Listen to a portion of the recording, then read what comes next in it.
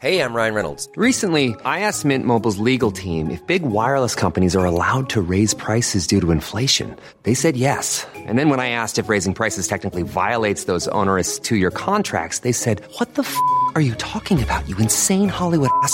So to recap, we're cutting the price of Mint Unlimited from $30 a month to just $15 a month. Give it a try at mintmobile.com/switch. $45 up front for 3 months plus taxes and fees. Promo rate for new customers for limited time. Unlimited more than 40 gigabytes per month. Slows full terms at mintmobile.com. Do you know a student getting ready to go to college? Or are you looking at going back to school yourself? The Woodward Hines Education Foundation and the Get to College program help more Mississippians get to and through college to get certificates and degrees that lead to meaningful employment. They offer free college planning advice, including hands-on FAFSA completion assistance through in-person or virtual appointments. Visit gettocollege.org to learn more.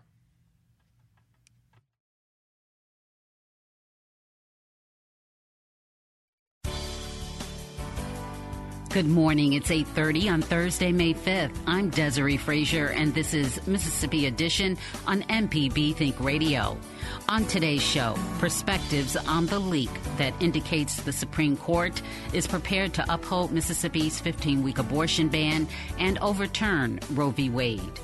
Also, we talk with writer Jesmyn Ward. This is Mississippi Edition on MPB Think Radio.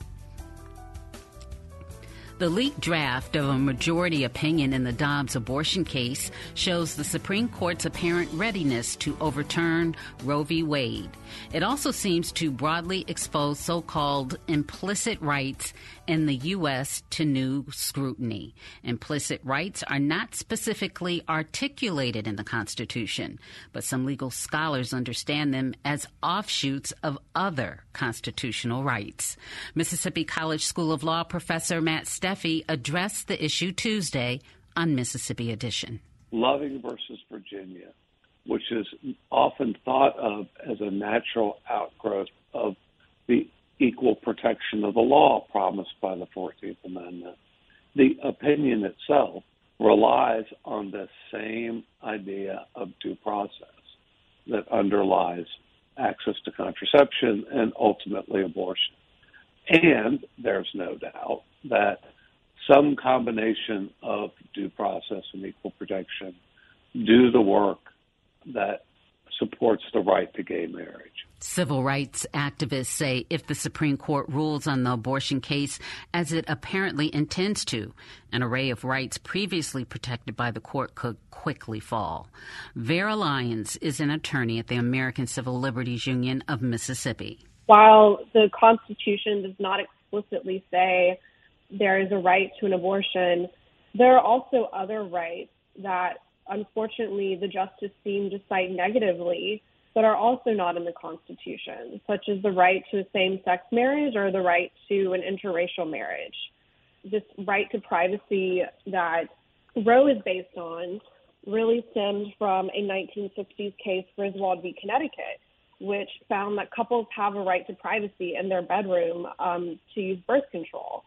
And he seemed to also cite that case negatively, which is concerning to me as an attorney at the ACLU who deals with civil rights, that this could open the door to undo other rights that are not explicitly stated in the Constitution. One thing is there's really no way, you can tell me, to police people behind closed doors. What would the implications be, if any, for trying to roll back, like what you mentioned, someone using birth control in their own home? Would it be making access more difficult? Yeah, we could see, in 2011, Mississippi tried to pass a personhood amendment. 58% of Mississippians shut that down, but we could see people making laws for access to conception more difficult. We could see people trying to pass fetal personhood laws and stemming from that, saying that, any act of birth control which prevents an egg from being fertilized. I know sometimes those on the, extreme of the pro-life movement seem to think that is preventing a fetus from having life and preventing that fetus from a right to life. So we could see access made more difficult. I, actually I myself, as a woman of childbearing age, went to get an IUD here in Mississippi, and I was pretty surprised by the OBGYN who told me that the clinic did not offer the copper IUD because they seem to see the copper IUD as creating miscarriages, which is not actually how the copper IUD works.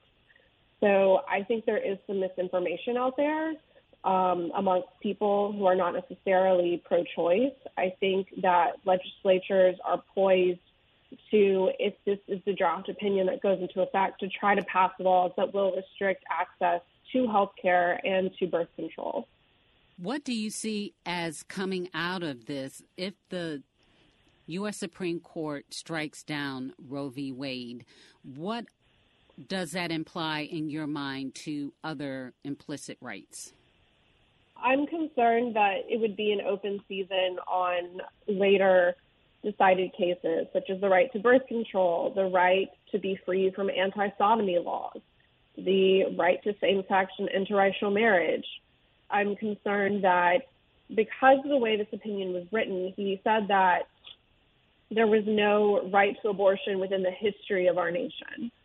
And that's a really strong originalist interpretation where you only look at what is explicitly in the Constitution without considering it as a living document that has to conform to today's society. You know, there are certain things that are not explicitly in the Constitution simply because they didn't exist at the time of the Constitution. You know, the rules that we have about people being tracked by GPS and electronic search warrants. These are not things that were necessarily explicitly written into the Constitution, but we've nonetheless had case law that have interpreted them because the times do change. So is this really a society we want to live in where our jurists are only considering laws that are quite frankly outdated and do not apply to our current society? What's the answer? I think the answer is, you know, it's a frustrating answer. We've been told to vote, and, you know, as people who want to keep reproductive choices free, we've voted, and we're at a situation where we have a court that does not represent the majority of Americans' beliefs due to machinations by the more conservative party. You know, Mitch McConnell helped keep Obama from seating a Supreme Court justice, and Trump was able to put on 3 rather conservative justices who, even in their confirmation hearings, seemed to suggest that Roe was suggested precedent, but obviously they're voting to overturn this. I think the answer is through legislation, through, in Mississippi, possibly reopening the ballot initiative, getting something through the popular vote that would protect women's reproductive rights. I think that's what we're left at right now because, unfortunately, we have these people on the Supreme Court, and they have been given lifetime appointments. So they've been kind of given this outsized power with this belief that doesn't reflect what the majority of Americans believe about abortion. Well, on the ballot initiative issue, it was brought up this past legislative session and discussed, but there wasn't anything done to file a bill and get it signed by the governor.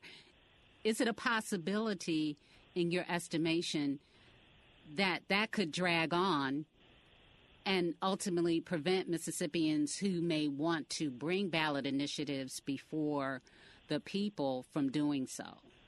I think it's a possibility. The way the ballot initiative was written, there was an even higher threshold of signatures and votes needed to get a referendum on the ballot than we had previously, than we had in the previous ballot initiative process that was shut down by the Mississippi Supreme Court. I think a lot of this has to do with politics. I think there was a lot of focus by the Speaker of the House and the governor on getting rid of the income tax. I think they were more focused on that. There were a lot of bills that had popular support that did not make it through the legislative process. And quite frankly, I believe these legislators are not doing their job to accurately reflect the will of the people. They have these agendas they want to push through. They're focused on them, and they're not supporting popular legislation. There was also legislation that had bipartisan support to expand Medicaid for postpartum mothers. And there was frustration even expressed by the pro-life side that if we're going to say we're the party that protects unborn children, we should be passing this. And again, that was shut down and didn't make it out of the legislature in favor of other bills. Well, Vera, we really appreciate you taking the time to speak with us. Vera Lyons with the American Civil Liberties Union. Thank you. Thank you very much. I appreciate it. Coming up, we talk with a state legislator who played a key role in passing Mississippi's 15-week abortion ban. This is Mississippi Edition on MPB Think Radio. This podcast is a local production of Mississippi Public Broadcasting and depends on the support of listeners like you. If you can, please donate today at mpbonline.org. And thanks. This is Mississippi Edition on MPB Think Radio. I'm Desiree Frazier.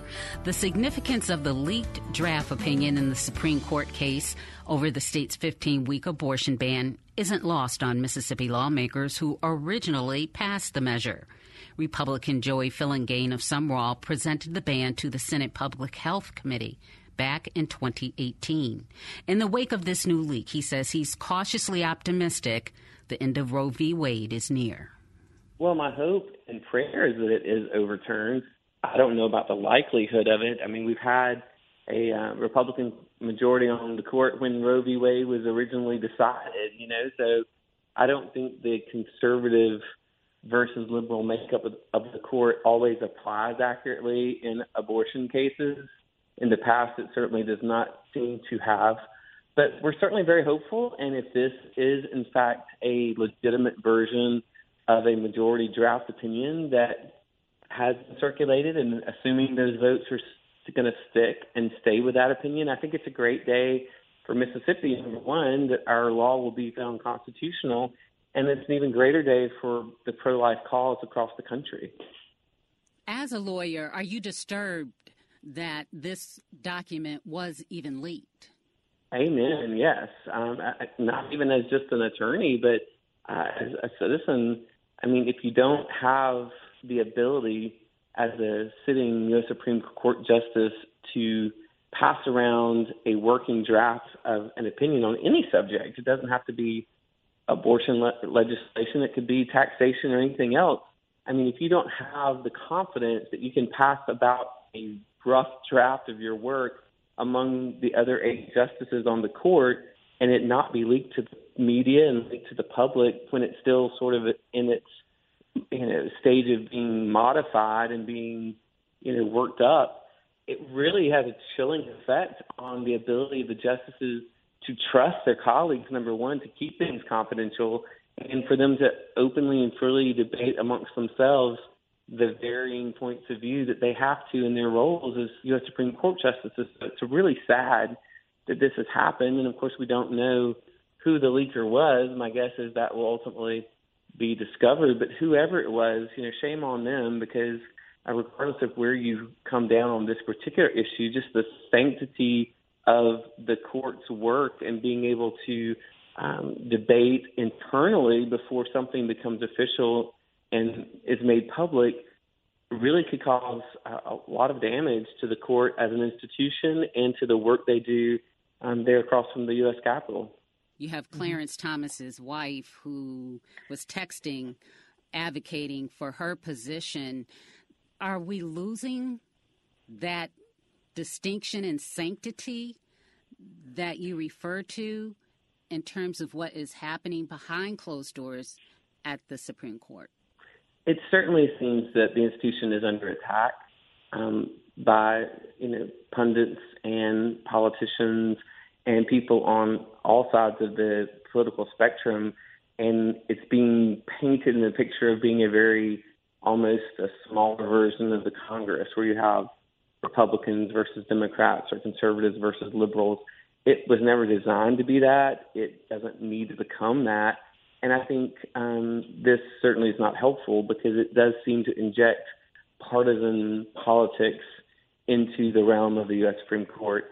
And we need to try to preserve it as an institution that all Americans can look to with favor and with trust, And although we may not always agree and probably won't, we shouldn't always agree with the outcome of every decision that's handed down, we should be able to look at them as a body that's non-political, that is judicial in nature and, steeped in legal history, and that they interpret the laws according to the Constitution and not based on is the author, from a Republican state or a Democrat state I think it is troubling, and I hope that we don't continue down that road. But, that seems to be where we are right now.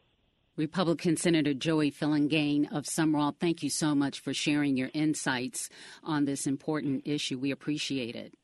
Thank you. As always, it's a pleasure to be with you, Desiree. Still ahead, we talk with writer Jesmyn Ward. This is Mississippi Edition on MPB Think Radio.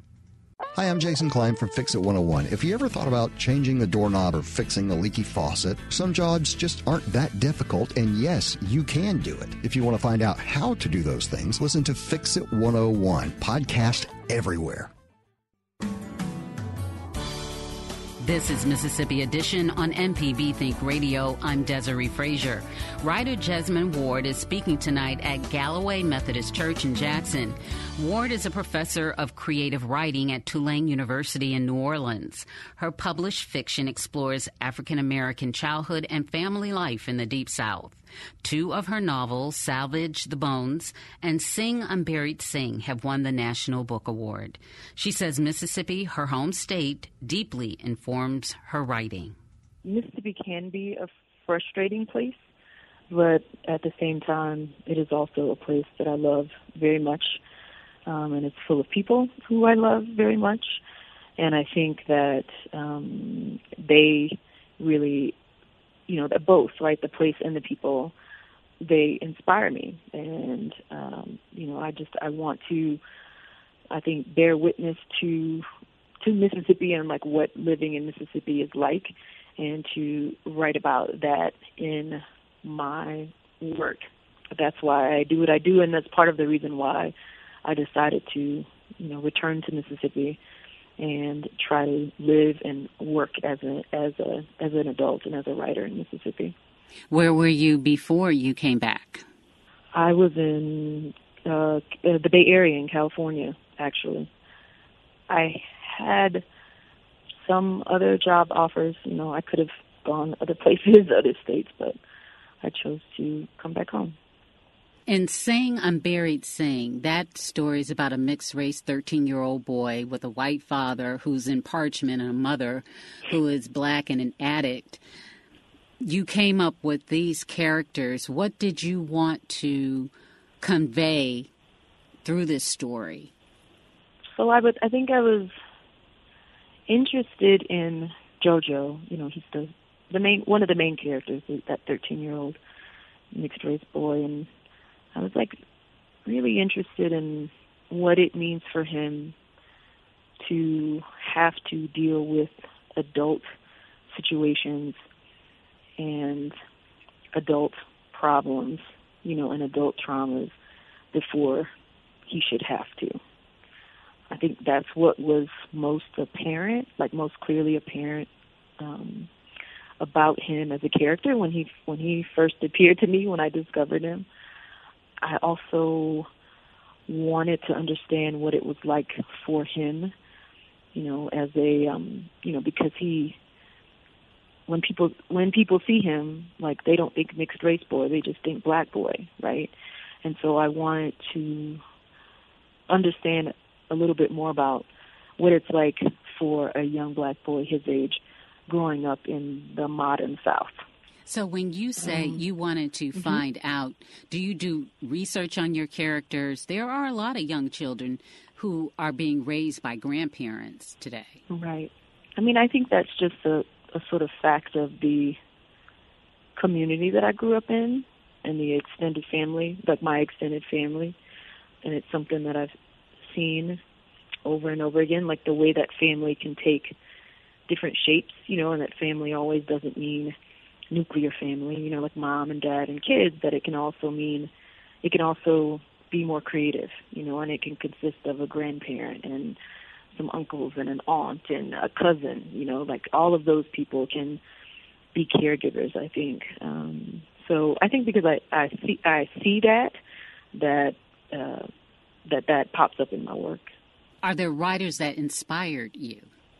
Yes. Kiese Lehman is a writer who inspires me. William Faulkner inspires me. Natasha Trethewey inspires me. Jericho Brown inspires me. Ada Limon inspires me. There's a new writer who I just discovered. Well, I think other people know about her, but I just discovered her, so she's new to me. There's a writer named Chanel Benz, and I think that she actually has some Mississippi connections, and her novel is really amazing, and it is inspiring to me. So I feel like I'm always discovering writers who inspire me and who teach me and who, make me want to evolve and continue to learn and grow as a writer. Tell us what it is that you plan to share with folks. So I'm working on a new a new speech about narrative, and it's sort of about how someone can navigate the narratives that the world tells you about who you are and what you're capable of, and what your inner voice can tell you about who you are and what you're capable of. And so you can do more than what you think you can if you listen to yourself? Right. Versus listening to what the world, often tells us about who we are and what we're worth and about our value and our potential. And lastly, where did your value come from? How did you grow up, or did you grow up feeling worthy, that you had worth? No, that's something that I have not felt, and that I have struggled with my entire life. But I think I